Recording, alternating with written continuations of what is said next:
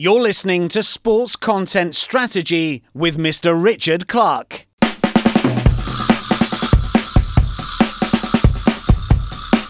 They are despised around the country, and it's going to last forever. They can win as many trophies as they want. They can play as good football as they want, but they will never be respected as much as a Bayern Munich or a Borussia Dortmund or a Bayer Leverkusen. We've seen players like Tyler Adams go from New York to Leipzig, and they've adapted almost seamlessly. We've seen about 20 odd transfers from Salzburg to Leipzig, and they adapt pretty easily. And we've seen Jesse Marsch, who's coached 3 different Red Bull clubs in New York and Salzburg and assistant to Leipzig. And he's adapted easily at all 3 of them because of that firm playing philosophy that's instilled in all the players and his staff. When Ralf Rangnick arrived, he not only brought in a firm football philosophy, he also brought in a firm business philosophy for the long term. The 3 C's, which is capital, concept and competence. Hi there, welcome to Sports Content Strategy. My name is Richard Clark. Now, the development of football groups is a relatively recent and controversial phenomenon. Perhaps the pioneer is City Football Group, which started with the acquisition of Manchester City and has since bought significant stakes in clubs in the US, Australia, India, Japan, Spain, Uruguay, China, Belgium and even Japan. The Red Bull Group has been constructed in an entirely different way, with the energy drink company taking over teams in Salzburg, New York, Brazil, Ghana, and most controversially Leipzig between 2005 and 2010. And this came after forays in F1 and extreme sports, where they made their name. Both groups have been criticised for throwing money at footballing success, but the Red Bull clubs are often called a marketing exercise and labelled with one of the most damning words in the supporters' lexicon: plastic. Last year, Karan Tejwani published Wings of Change, how the world's biggest energy drink manufacturer made a mark in football. In this podcast, we discuss the business, the meaning, and the lessons behind Red Bull's football story. As I said, my name is Richard Clark. I'm a consultant in sports digital, social media, communications, digital marketing. So if you need anyone in that area, let me know. Contact me via my website, mrrichardclark.com. That's where you can sign up to my newsletter, and you can sign up to me on social as well. My name is Mr. Richard Clark on all social. Sports Content Strategy is out there on the likes of Instagram, Facebook and Twitter. You can also find the back catalogue of Sports Content Strategy podcasts on my website. Recently I've talked about British Speedway, ESPN Sports Poll, communication strategy for a J-League club, and of course I've spoken to my stats man, Mario Leo. So they're just the last 4 podcasts, but there's another 70 odd along with those. But anyway, enough of the adverts. Let's talk about energy drinks, football, and getting wings with this man. Right, so I'm Karan. I'm a football freelance journalist for now. I'm also a trainee journalist at the University of Central Lancashire in Preston. I've been writing about football for the last 5 and a bit years. In that time, I've featured on websites like These Football Times, The Guardian, Sport 360. Yeah, in 2020, I decided to write my first book called Wings of Change, which was on Red Bull's football dynasty or whatever you want to call it. But yeah, that's it. Sports is my ultimate passion. So yeah. Thanks for speaking to me today. The Red Bull story, it's kind of a product of modern football, isn't it? The Red Bull story, what they've done and why they've done it. So just go back into it. How did their involvement in football start? Because they're an energy drink. They'd done a lot of extreme sports. They'd done F1. I get that. That fits with the concept of an energy drink. Football didn't quite have that immediate synergy. Obviously, it's the world's game, but it didn't have the immediate synergy. So why did they get into football? Well, it is, as you say, the world's game, and it is a global game. It's the most popular sport in the world. And Dietrich Mateschitz himself had, the founder of Red Bull, the co-founder of Red Bull, Dietrich Mateschitz had a bit of interest in the sport himself, and he wanted to see a Red Bull-backed club going right to the top at some point in some country. And it came naturally to him that he'd start off with his local club in Salzburg, with Red Bull Salzburg. As you said before, he is a sporting enthusiast. He had worked in extreme sports and F1 right from the 80s and 90s. And he's still doing it to this day, and so are Red Bull. But Salzburg was the natural choice because Red Bull are a Salzburg company, and Dietrich Mateschitz is a Salzburg man. They're based in Salzburg, they're headquartered in Salzburg, and it only felt right that they take over their local team, make them as good as they can be. And it took a bit of hustle and bustle, and they had a few years of struggle at the start, but in time it became the streamlined, refined project that we know it is today. So it was a combination of multiple factors for Red Bull and for Mateschitz, namely being his local side, number two being his passion for football and his passion for sport, and number three being the desire to succeed in multiple fields. And he conquered the energy drink market. He conquered lots of extreme sports, and football felt like the right avenue to go through.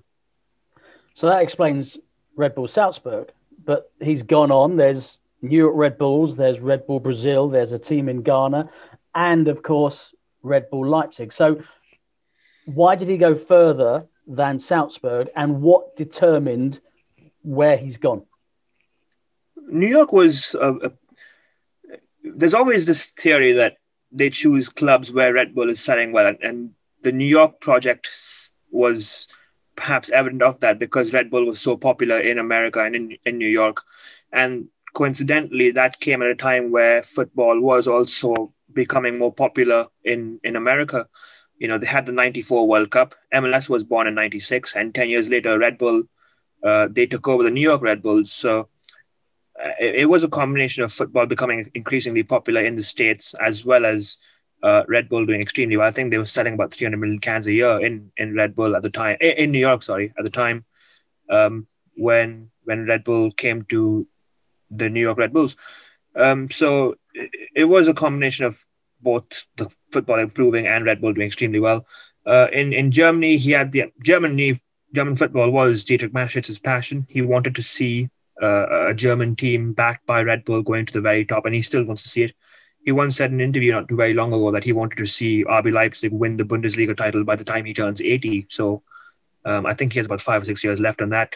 But German football was his passion, so it was more of a passion project for him. And he knew how difficult it was to get into German football because of the complications in ownership and membership and all that. But he found a way around it now. In Ghana, it was a bit of a failed project because they didn't have the right people in charge. In Brazil, obviously, football is the ultimate sport. When you think of football, you think of Brazil. So it only seemed right. And once again, the theory of Red Bull doing extremely well in Brazil was supported because they bought a club in Brazil as soon as Red Bull was becoming popular in Brazil. So it was a bit of marketing the energy drink as well as football ambition. So yeah, in most countries, even in India right now, last year in 2020, 3 months ago or so, they started a partnership in India with an Indian club called FC Goa. And coincidentally, for the last 2 years, the biggest seller or the biggest buyer of Red Bull energy drinks is India. So, they are doing extremely well.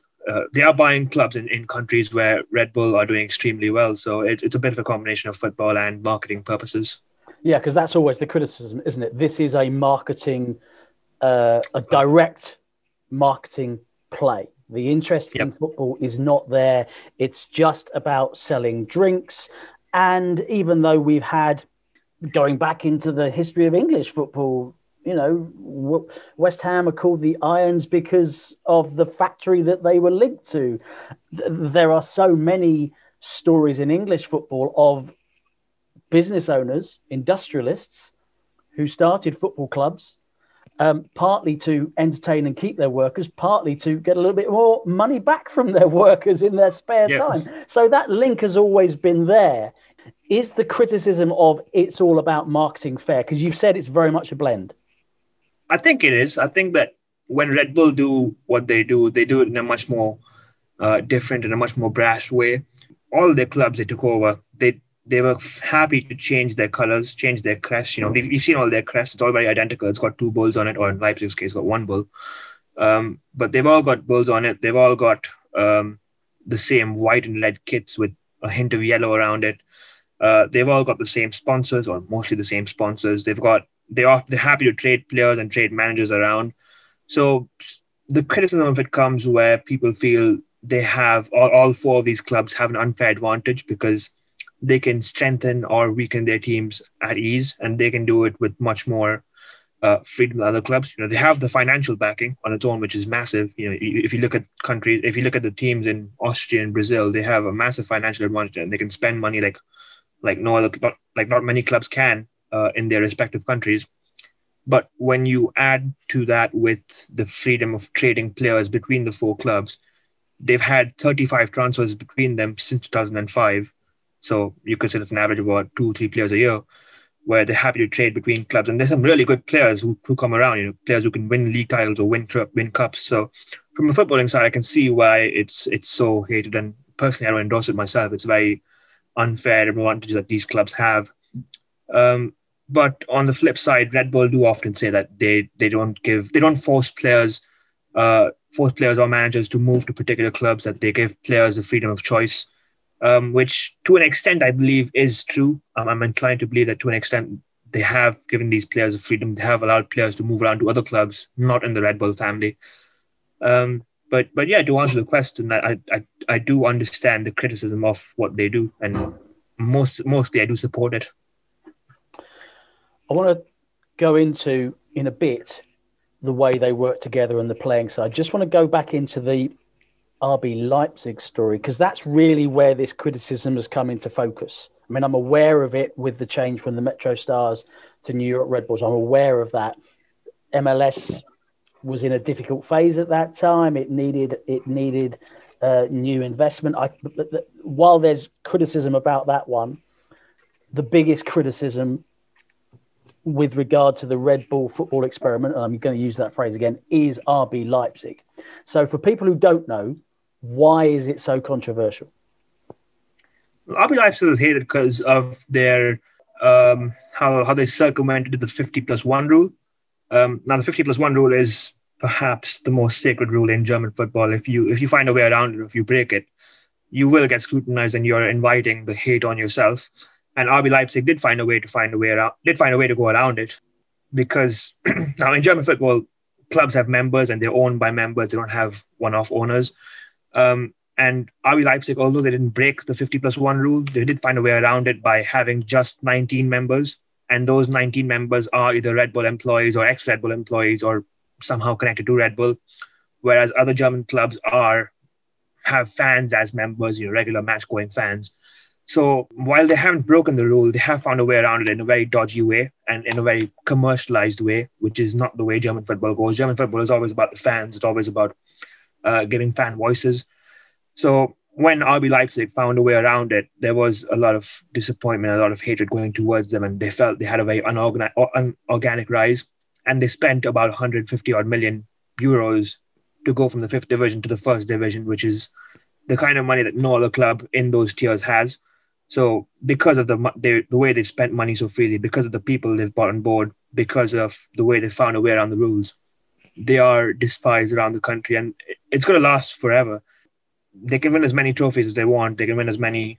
They can play as good football as they want, but they will never be respected as much as a Bayern Munich or a Borussia Dortmund or a Bayer Leverkusen. So yeah, that is ultimately what it is. They found a way to silence fans and find a way around the rules, which didn't go down very well. And the name itself, yeah, which is a and the name itself, yeah. The German football customs don't allow commercialized names, so they found a play of words in German. So Rasenballsport, they found the initials being RB, which also reminds you of Red Bull. So finding a way around the name itself was a very disliked way. So a lot of what they do is very much despised. The reaction from fans has been extreme in Germany, and it would be the same in England. The fans would sing songs, and the German fans sing, all bulls are pigs and things like that. But it seems to have taken an extra turn in Germany, chasing the bus, throwing a severed bull's head on the pitch. It seems to have not only been extremely strong, but kept that intensity. And I'm not sure any other country around the world would have kept that intensity. As a football journalist, do you agree with me there? And if so, why? How's it kept that intensity? Is it, as you said before, the special feeling about German football that it's especially linked with the fans in terms of ownership? Yeah, you're right. I don't think that any other top European country. I'm not sure about the Eastern Europeans. I think that there would be something in Eastern Europe, but amongst the top leagues, amongst the top 5 leagues, as the saying goes, I don't think there'd be that much intensity and that much disregard for what RB Leipzig do. I think it'd be more generally accepted. We've seen it in England with City and Chelsea, and in France with PSG, where these foreign owners who have a little bit of a dodgy history, they're more free to come in and invest in clubs and do what they do. But in Germany, if that's never going to happen in Germany because of how intense German fans are. You know, German football has always been political. You're free to speak as much as you want. You're free to speak about what you want. And Leipzig, they sort of try to silence those voices. You know, we've seen in recent years where Leipzig tried to silence their fans from speaking out against homophobia or speaking out against social issues. And they've been criticized for that heavily. So it's not just that the hatred towards Leipzig was from the start. You know, Leipzig have found ways to continue that hatred by doing what they do. They do very anti-German football things. So, you know, as I said earlier, it's the rules they found a way around and the way they are, you know, having a fixed identity, you know, wearing the same kits and the same colors as 3 other clubs around the world and having that sort of unfair advantage. It sort of builds this hatred against them. So I'm not very surprised that German football fans have kept this intensity, and I think it's going to last them for a very long time. That's interesting. Just expand further on what you said about what they've done since their inception and our ongoing policy of doing anti-German football things. I mean, silencing the fans, that's extremely anti-German. Yeah. So just can you give me a little bit more detail? And if you've got further examples, that'd be great too. Yeah. So for example, in 2019, I think it was a very long time ago, but in 2019, there was a game between RB Leipzig's women's team and another women's team. I can't remember what the name was, but they had a game. Then the fans spoke out against homophobia, and they spoke for LGBTQ rights. The very next week, the upper hierarchy at RB Leipzig, the club CEO and the directors of the club, they said that we don't want to see such political messages at our club, and you know, the stadium is not the place for it. That's a big sin in German football. You don't do that as a German football club.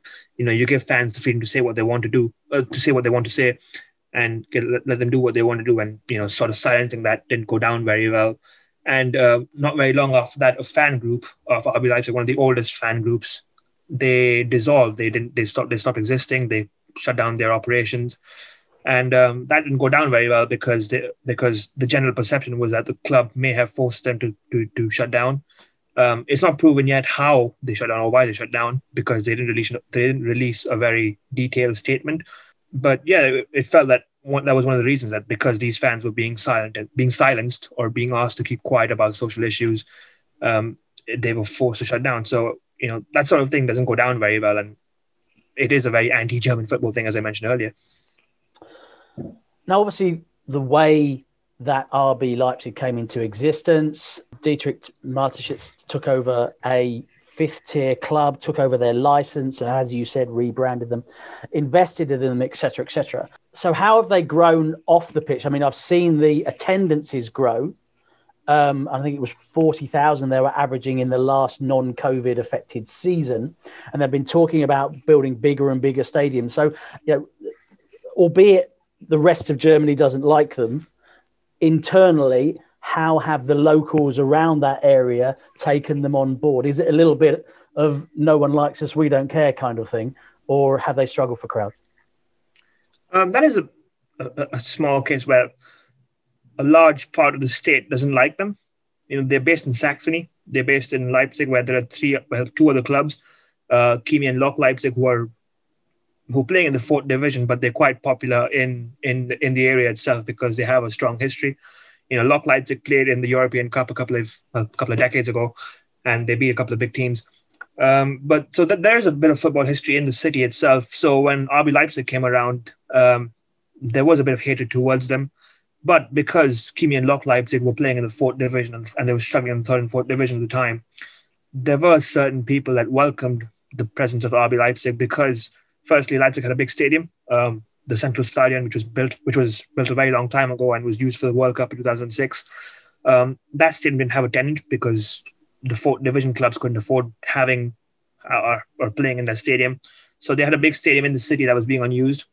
And secondly, Leipzig is a pretty popular German football city, and the city needed a top-tier club to play in the Bundesliga and perhaps play in Europe. And RB Leipzig were willing to give them that with the investment. So a small portion of people in the city welcomed them and welcomed Red Bull's presence.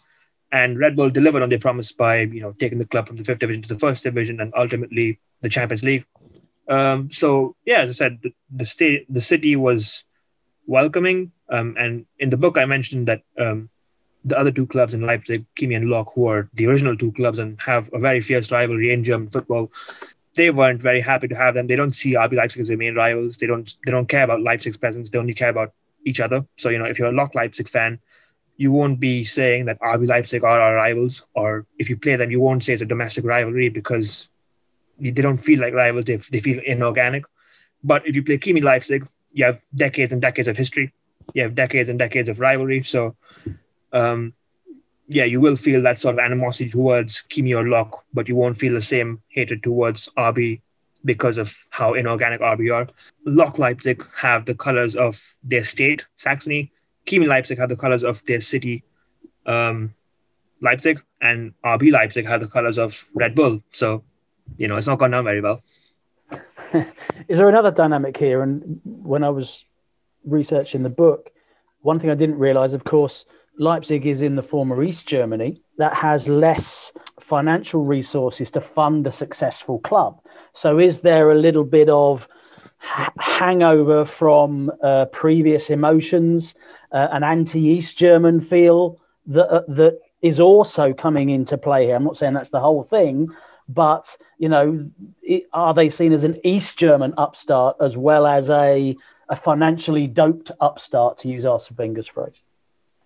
It's not really an animosity towards the old Eastern Germany. It's just because they were in the old Eastern Germany, that part of Germany is quite underfunded and still is struggling to compete with the Western teams. Western clubs are Bayern, Dortmund, Stuttgart, whoever, and they're quite strong. But Eastern Germany didn't have a top football club after unification.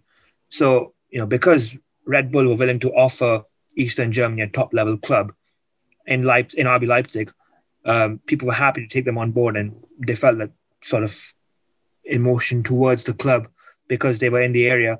But there is no such animosity towards old Eastern clubs. They play football as it is. Germany is quite united post the unification. They don't have that sort of animosity towards old Eastern Germany. But yeah, that emotion created by Eastern Germany not having a top level club was a big factor in swaying a lot of fans. And even now, you see players from Eastern Germany going towards the West to make their careers. So now Eastern Germany won't lose their best talent, and they can keep it to themselves and have them progress at Eastern German clubs. So, yeah. I mean, another reason why they get a lot of stick is because they've been successful, right? That's the other thing. And how much has one figure, which is Ralf Rangnick, been central to that? And what's his ethos? What principles has he used to create a success with a new club? I mean, just because they've got money doesn't mean you're successful. There's a whole heap of unsuccessful clubs that have finances. You look at Barcelona at the moment, they've always had money, right? It doesn't mean they win everything every year. So Ralf Rangnick, why is he successful?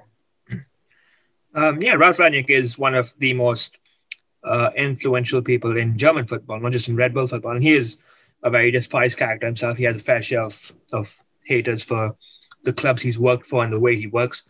But he is undoubtedly the most important person in Red Bull's football empire.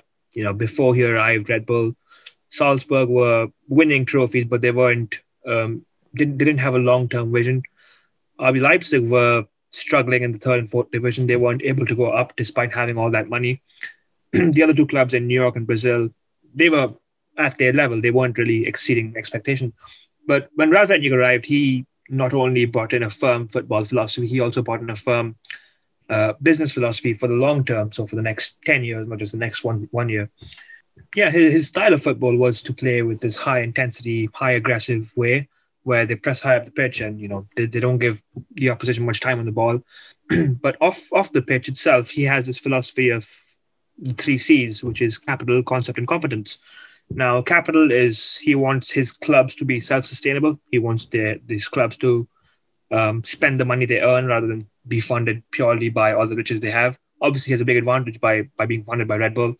But he wants his clubs to be self-sufficient, which he in time did. They sell players for big money. You see it nowadays with Dayot Upamecano or Timo Werner, where they sell these players for big fees. Concept is the playing style, which, as I mentioned, is the high intensity, high pressing style, which is the way all Red Bull clubs play, all four of them. And competence is what the players and staff must bring, the desire to succeed, the willingness to reach the next level and be as good as they can. So those three C's, or the three K's in German football, or in German, sorry, are integral to what Ralf Rangnick does. And he is, as I said earlier, the most important person in Red Bull's football empire. And without him, I think they'd still be struggling. I think that Leipzig would reach the Bundesliga, but they wouldn't be as good as they are. They would.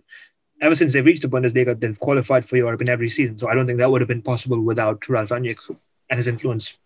And also, they seem to have mined successfully for gold in Africa. It seems to be part of their success. Mane, Keita, players like that. So, yet again, a lot of clubs, organisations have tried to do that without the success that RB Leipzig have had. Yeah, they have good links in Africa, and they've formed that ever since Ralf Rangnick came in.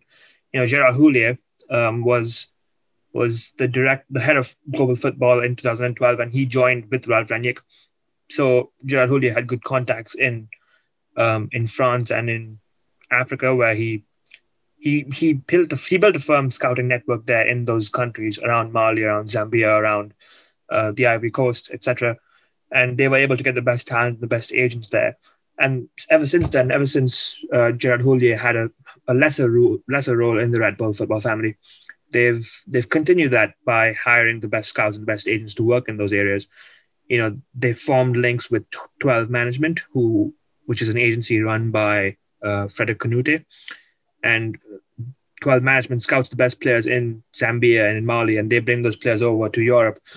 Patson Daka and Enoch Onwebu, who now play for Red Bull Salzburg, were from 12 Management, and they came through the ranks in Zambia, and Red Bull found them quite early. But Red Bull, they also try to form links with families of players. You can't transfer players until a certain age. You can't transfer them abroad. They can't go to Europe until they're, I think, 18 years old. So they try to form links with the family and try to build good relationship and tell them where the players are going to go and how they're going to develop in the coming years. So if the player's underage, they form good links with the family until he's off age, so that when the time comes, they can transfer him over to Europe. So it's a very long-term thing that they do, and they try to find the best players that they can. It's not just about talent itself for them. It's about mentality and the willingness and desire to grow and be as good as they can. And does that apply across all the teams? Because you talked about the amount of transfers that have gone between the teams, and you've talked about the playing philosophy, the actual on-pitch playing philosophy. But in what other ways, apart from what you've just spoken about, is there a common philosophy across all the clubs? Yeah, there is. It's a common idea of playing. The coaches themselves can tweak it a little bit based on what players they have and how experienced the coaches themselves are. But the idea must be the same across all clubs, which is to play with verticality and play with intensity. That is how Ralf Rangnick used to manage when he was a manager himself in his younger years, and that's how he's developed the philosophy ever since then. So all four clubs play that way, and every Red Bull youth team or women's team plays in that way, so that it becomes easier when players transfer between them. We've seen players like Tyler Adams go from New York to Leipzig, and they've adapted almost seamlessly. We've seen about 20 odd transfers from Salzburg to Leipzig, and they adapt pretty easily. And we've seen Jesse Marsch, who's coached 3 different Red Bull clubs in New York and Salzburg and assistant to Leipzig, and he's adapted easily at all 3 of them because of that firm playing philosophy that's instilled in all the players and his staff. So even when you're a younger player going in from a country in Africa to Austria, and you're taught that way from the age of 16, 17, 18, it becomes easy for you to go from the youth team to the senior team and not have that struggle of adapting, because you know the place, you know the style of football, and you know the coaches quite well. So yeah, it is a big benefit to have an identical uniform playing style between all clubs. It was interesting with Jesse Marsch, because obviously he was important figure in US soccer in MLS when I was working in MLS for a couple of years. And one thing that MLS coaches have always struggled to do is move into Europe. And so it's seen as a feather in the cap for MLS that he was able to do it and have significant success. But of course, the New York Red Bulls fans are saying, well, hang on, he left when we were top of the Supporter Shield, I think it was, and certainly mid-season. So has there been the feeling And of course, he's leaving head coach at the Red Bulls to join Leipzig as assistant coach. So it's a bigger club, but a step down. Is there a feeling that Leipzig have, even though I think they were the last team to come into the group, they're actually the jewel in the crown, and they're sucking the resources out of the other ones who are now feeder clubs? There is a feeling that Leipzig are number one, and it is quite justified because Leipzig play in the Bundesliga, and the Bundesliga is the most popular league out of all the leagues that Red Bull are involved in. You know, the MLS doesn't get as much attention as the Bundesliga, and neither does the Austrian Bundesliga. So it seems pretty natural that the German team would get the most resources, the most attention, and the most, you know, they try to bring the best players or the best resources over to Germany to aid them. And it has paid off in a way, and I don't think it's going to reduce anytime in the future. The Red Bull aren't going to say that, you know, just because a couple of fans feel bad, we're going to change how we do our work. Kyle Adams is a perfect example. He joined New York when he was a kid, the New York Red Bulls as a kid, went through the academy system, which is a very refined system on its own. He excelled as a player, played for the youth teams, played for the first teams, and then he moved to Leipzig, and he scored the most important goal in their history so far, which was in the Champions League quarterfinal. So the Red Bull won't see it as being a bit of injustice towards the other club. They'd see it as a positive thing, where their system is working and their best players from their system are coming to Leipzig and helping them succeed. They see Red Bull clubs as a family, all four of them. They don't see it as, you know, one club in New York or one club in Leipzig. So because it's working for them, they won't change it or they won't break it anywhere, and they'd want it to continue in the future. So while fans may feel a bit of injustice that their best players go at their peak, you know, Marsch was a perfect example when he left when they were about to win another trophy. Lots of Salzburg players, Dominik Szoboszlai, for example, left in the winter of this season when they were in a good position to do well in the Europa League, and he went to Leipzig. So they do feel a bit of injustice, but it is what it is in the end. Leipzig are the most popular club and the club with the biggest chance to succeed in the Champions League. So they will want to feed Leipzig the most. Your book, Winds of Change, I'm going to put that on my show notes, all the links across it. It's available on Amazon as well. Get that advert in there for you. But how did they react to your book? Obviously, you're trying to tell the story about them. Presumably, you contacted them for access and interviews and things like that. So, you know, how do they feel about your book, and how do they generally, the group and Leipzig in particular, react to the criticism? I don't know how they reacted to my book, actually, because they never contacted me. I tried to reach them when I was writing the book right at the start, but they said they weren't interested in doing any interviews or anything like that because they are generally a very closed club. They don't give access to the media very often. I assume because of the risk of criticism being thrown at them and the fact that they're giving the press a free pass to go and criticize them.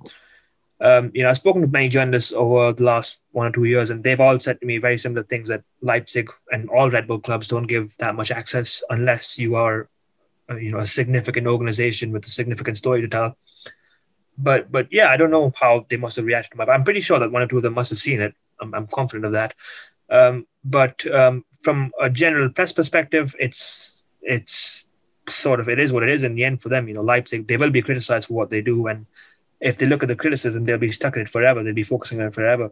So they just go on doing what they do. They are who they are. They don't care about the other media. If they got their fans and if their project is working well, if they're winning games and eventually winning trophies, I don't think they care much about what the press has to say about them. Do you make any comparisons with Manchester City? There's significant differences, of course, because you talked about Ranierich's philosophy on being self-sustaining, and I think Manchester City are very much supported, and that's fine. That's part of the game. But do you see a connection in the artificial injection of money into football? There is quite a few similarities between them. Even though one is owned by a state itself, and one is owned by a private company, it is what modern football is now, isn't it? Because football, in time, it can be a profitable thing. In time, it can be seen as a bit of sports washing, where they want to sort of improve their image. The UAE has a pretty concerning human rights record, and that's been spoken about quite often over the years. So they probably see football as a way of sort of cleansing that image. And the same for Red Bull, where they have had dodgy histories in the past, especially Dietrich Mateschitz, who's been a popular right-wing commentator on certain things.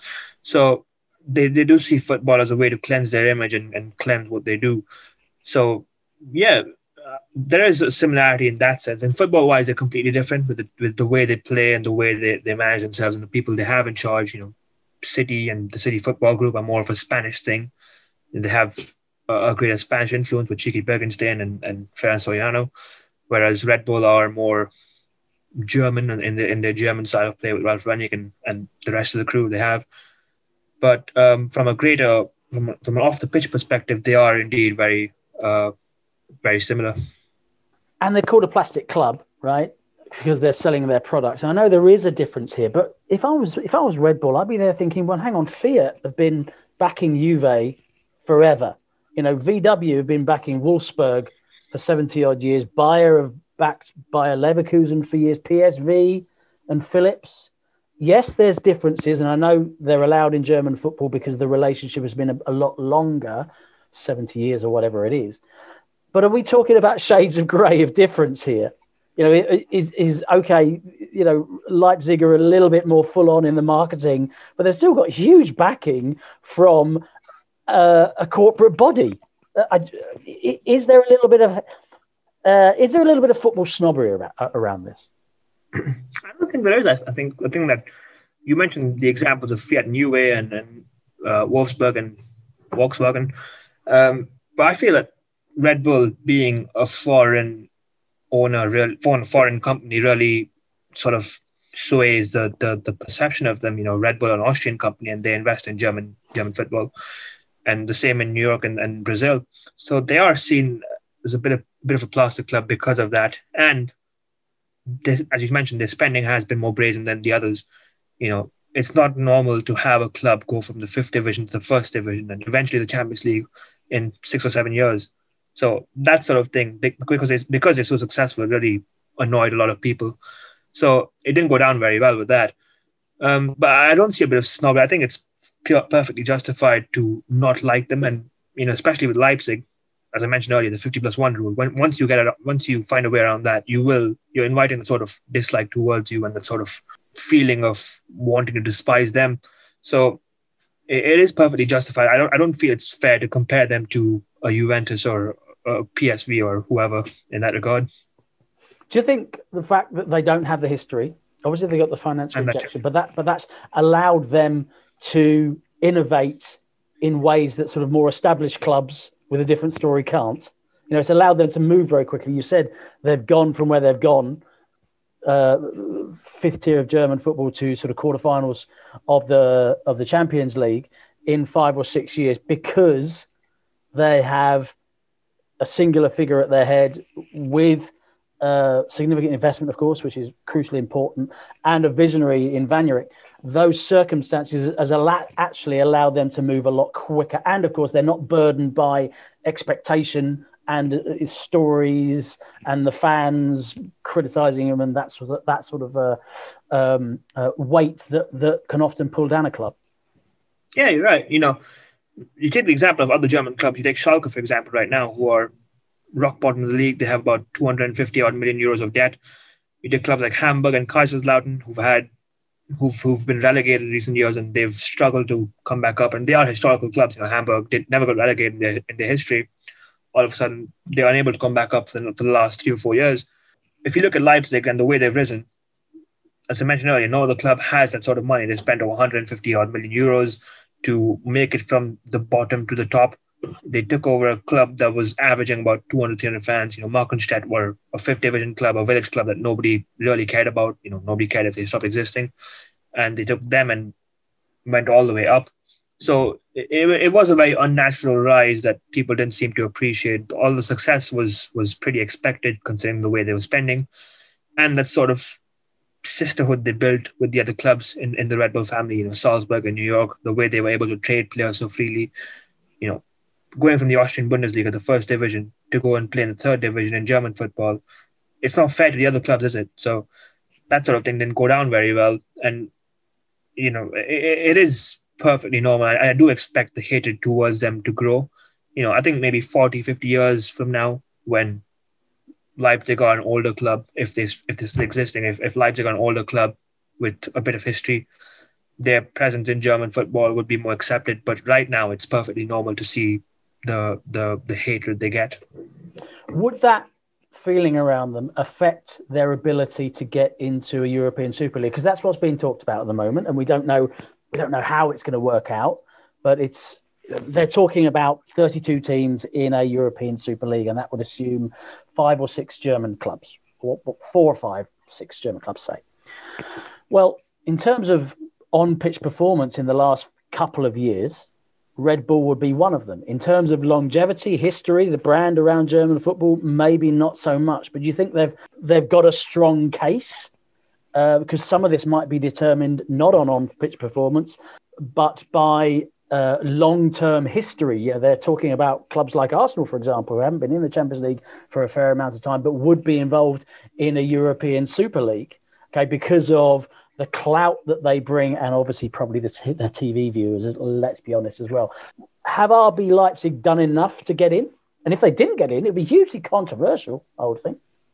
I think they will get in. I think that if they don't get in, they will be fairly despised once again of being the top club in German football. They will eventually become the top because Bayern and Dortmund are gone. But I think they will be there in the end because of the brand they bring in and the clout they bring in, you know.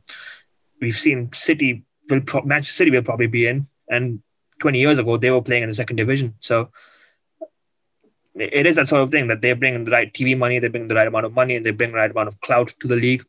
And Leipzig would certainly be there because of who they are. You know, Red Bull is a pretty big popular brand, and they've done fairly well in the league itself. You know, every season since they reached the Bundesliga, they've played in European football. They've played in the Champions League or the Europa League. So from a football-wise, they probably would be in. From brand-wise, they probably would be in. Historically, they don't have much history. It's a club about 12, 13 years old now. So, yeah, I think that it wouldn't stop them from being in the European Super League for sure. And if the league does come to fruition, they will be right amongst it. Obviously, Red Bull was co-founded by Dietrich Mateschitz, but along with someone whose name I can't necessarily pronounce, who comes from Thailand. One thing that's missing, I suppose, from the Red Bull football family is an Asian interest. You know, you look at most of these football groups that are growing up now, one of the boxes that they would definitely tick off, along with America, would be Asia. Why has that not happened? And is it ever likely to happen? Personally, I'm quite surprised it hasn't happened yet. I felt that it would seem like the ideal move to make because of their Asian history. They have had a few Asian players in the past. You know, Huang plays for Leipzig and previously played for Salzburg, and Takumi Minamino played for Salzburg as well before going to Liverpool. But apart from that, they haven't had much of an Asian heritage. I think that in time they will have an Asian club to form links with. Perhaps not a Red Bull club, you know, per se. We won't have a Red Bull Yokohama or whatever. But they will have some sort of club to form links with in a developmental capacity. And a couple of months ago, when they formed a link with an Indian club, FC Goa, the head of global soccer, Oliver Mintzlaff, said that they were looking for international links, you know, to have more links with clubs abroad. So I mean, I imagine that Asia, and particularly a Japanese or South Korean club, would be targeted in that regard. You know, Japan's always open to investment. We've seen the City Football Group invest there, and I think that Red Bull will make a move in Japan very soon. And I think that they want to form more academies in perhaps Thailand or Japan or South Korea, just so they can boost their brand. And Red Bull itself, as I mentioned earlier, Red Bull is quite popular in those countries. Obviously, it was founded there, and the Far East is one of the biggest consumers of Red Bull. So I think that they will try to enhance and build on that and try to form a big link in Asian football. Has the Red Bull football experiment, to use that phrase again, has that inspired other people? Because we're seeing more of these groups grow, and City Football Group has always been seen as the model for this. But obviously, as you say, that's kind of state-backed. The Red Bull Football Group is backed by an energy drink. Has anyone tried to copy the Red Bull side of that in your experience, in your knowledge?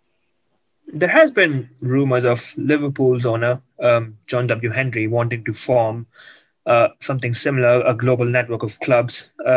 with, I think the investment company was called Red Ball, which sounds quite similar.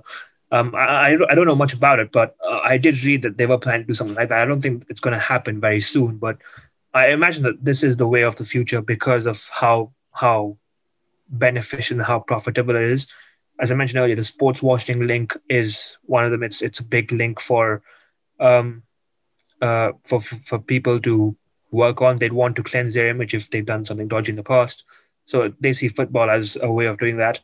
Other than that, it can be quite profitable. It takes a while to make money and sort of earn a firm profit. And Red Bull still have a bit of trouble in that, but it is more beneficial money wise than it is not beneficial. So I imagine that this is the way of the future. It's still quite a young thing to do, where franchise football, as it's called, is not very popular yet. I imagine PSG will want to do it at some point because they see how beneficial it is by looking at the City Football Group. I think that they'll want to form an international league with a couple of clubs.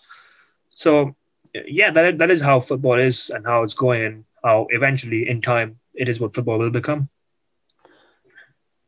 I know you're a football journalist, and the RB Football Experiment, I'm sure that's the RB Football Group. It's worked in terms of footballing success, I would think, and certainly if you look at Leipzig, where they've gone. Has it worked on the other side? Has it worked on the Red Bull marketing and promotion and growing that brand side? Because that's what they're criticised for, right? With this particular method of marketing. Well, has it actually worked? Help grow the brand? There isn't a firm number to suggest that it has, but based on data from 2019, which was the last time data was released officially, I think that the 2020 numbers are not in yet, but based on 2019 data, I saw that the Red Bull was being sold in these countries far more than it was before. Countries like Germany and Brazil and the USA, sales had improved quite drastically. It was about 10-15% from the previous year. So I imagine there is some impact that football has made. You can't say directly that, because of these football clubs, Red Bull has been sold more. But I imagine that it has a role to play because of how Red Bull sort of brand what they do. If you go to a game of Leipzig or Salzburg or New York or anyone, you'd see their banners everywhere. You see their logo on the sponsorship boards, on the team shirts, on everything. So I imagine it would have some say, not a big say, but it would have some influence on how Red Bull is sold around the world. And the numbers are there to back up that wherever Red Bull clubs are based, sales are improving. So I think it's justifiable to say that, yeah. You talked about potential Asia expansion. What else do you think is in the sort of 10-year future of the RB Football Experiment, using that phrase yet again? For Leipzig, I think that they'd want to win a trophy. I think the main ambition would be to win a trophy because they haven't got a major trophy just yet. The Bundesliga this season is possible. I don't think they'll do it, but it is possible. And the DFB Pokal, where they are in the semi-final, it's their best chance of winning that first major trophy. So just to sort of legitimize what they're doing in Leipzig, they need that trophy. Even though they reached the Champions League semi-final last year, they'd want to win a trophy to sort of prove to people that they are here for the long term and they want to be as successful as they can be. But from a greater footballing perspective, I think that they'd want to grow their brand as much as they can. As I mentioned earlier, they've formed links in India and they'd want to do that in the Far East. I think that they will form more developmental links in the future where they tie up with certain clubs and they sort of exchange resources, exchange training ideas, exchange methods, and sort of build that Red Bull way of football around the world so that they can bring the best players over to Leipzig or Salzburg and sort of diversify their player rosters. So I think that's in the long run off the pitch, that is what they'd want to do. And it's been backed up by statements as well. They've said that they want to grow as much as they can around the world and expand the Red Bull way. But I would be very surprised if they start off with another European club. In the past, they've had problems with UEFA and their conflict of interest regulations. So I don't think that they'd want to make another Red Bull club anywhere around Europe. There wouldn't be a Red Bull, for example, Red Bull London or whatever. But around the world, there certainly is potential for them to do what they want to do and build that Red Bull way. And just finally, What would the reaction be in Germany if Red Bull Leipzig won the Champions League? Awful. I think that they'd be more despised than ever before. There'd be enough problems if they win the Bundesliga. Apart from their own fans, I don't think that there would be much happiness. I've heard people say that they'd much rather watch Bayern Munich win another 10 or 15 league titles than watch RB Leipzig win even one of them.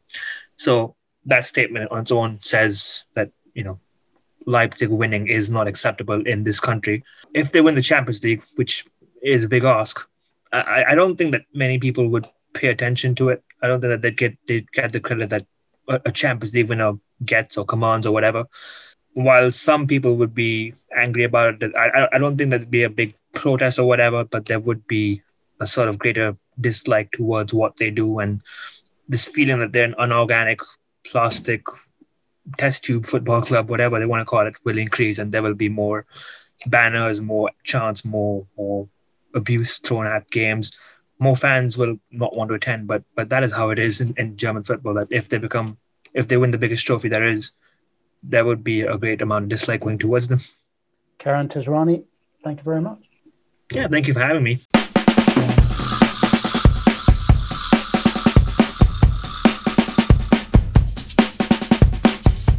You can find Sports Content Strategy on Facebook, Twitter and Instagram.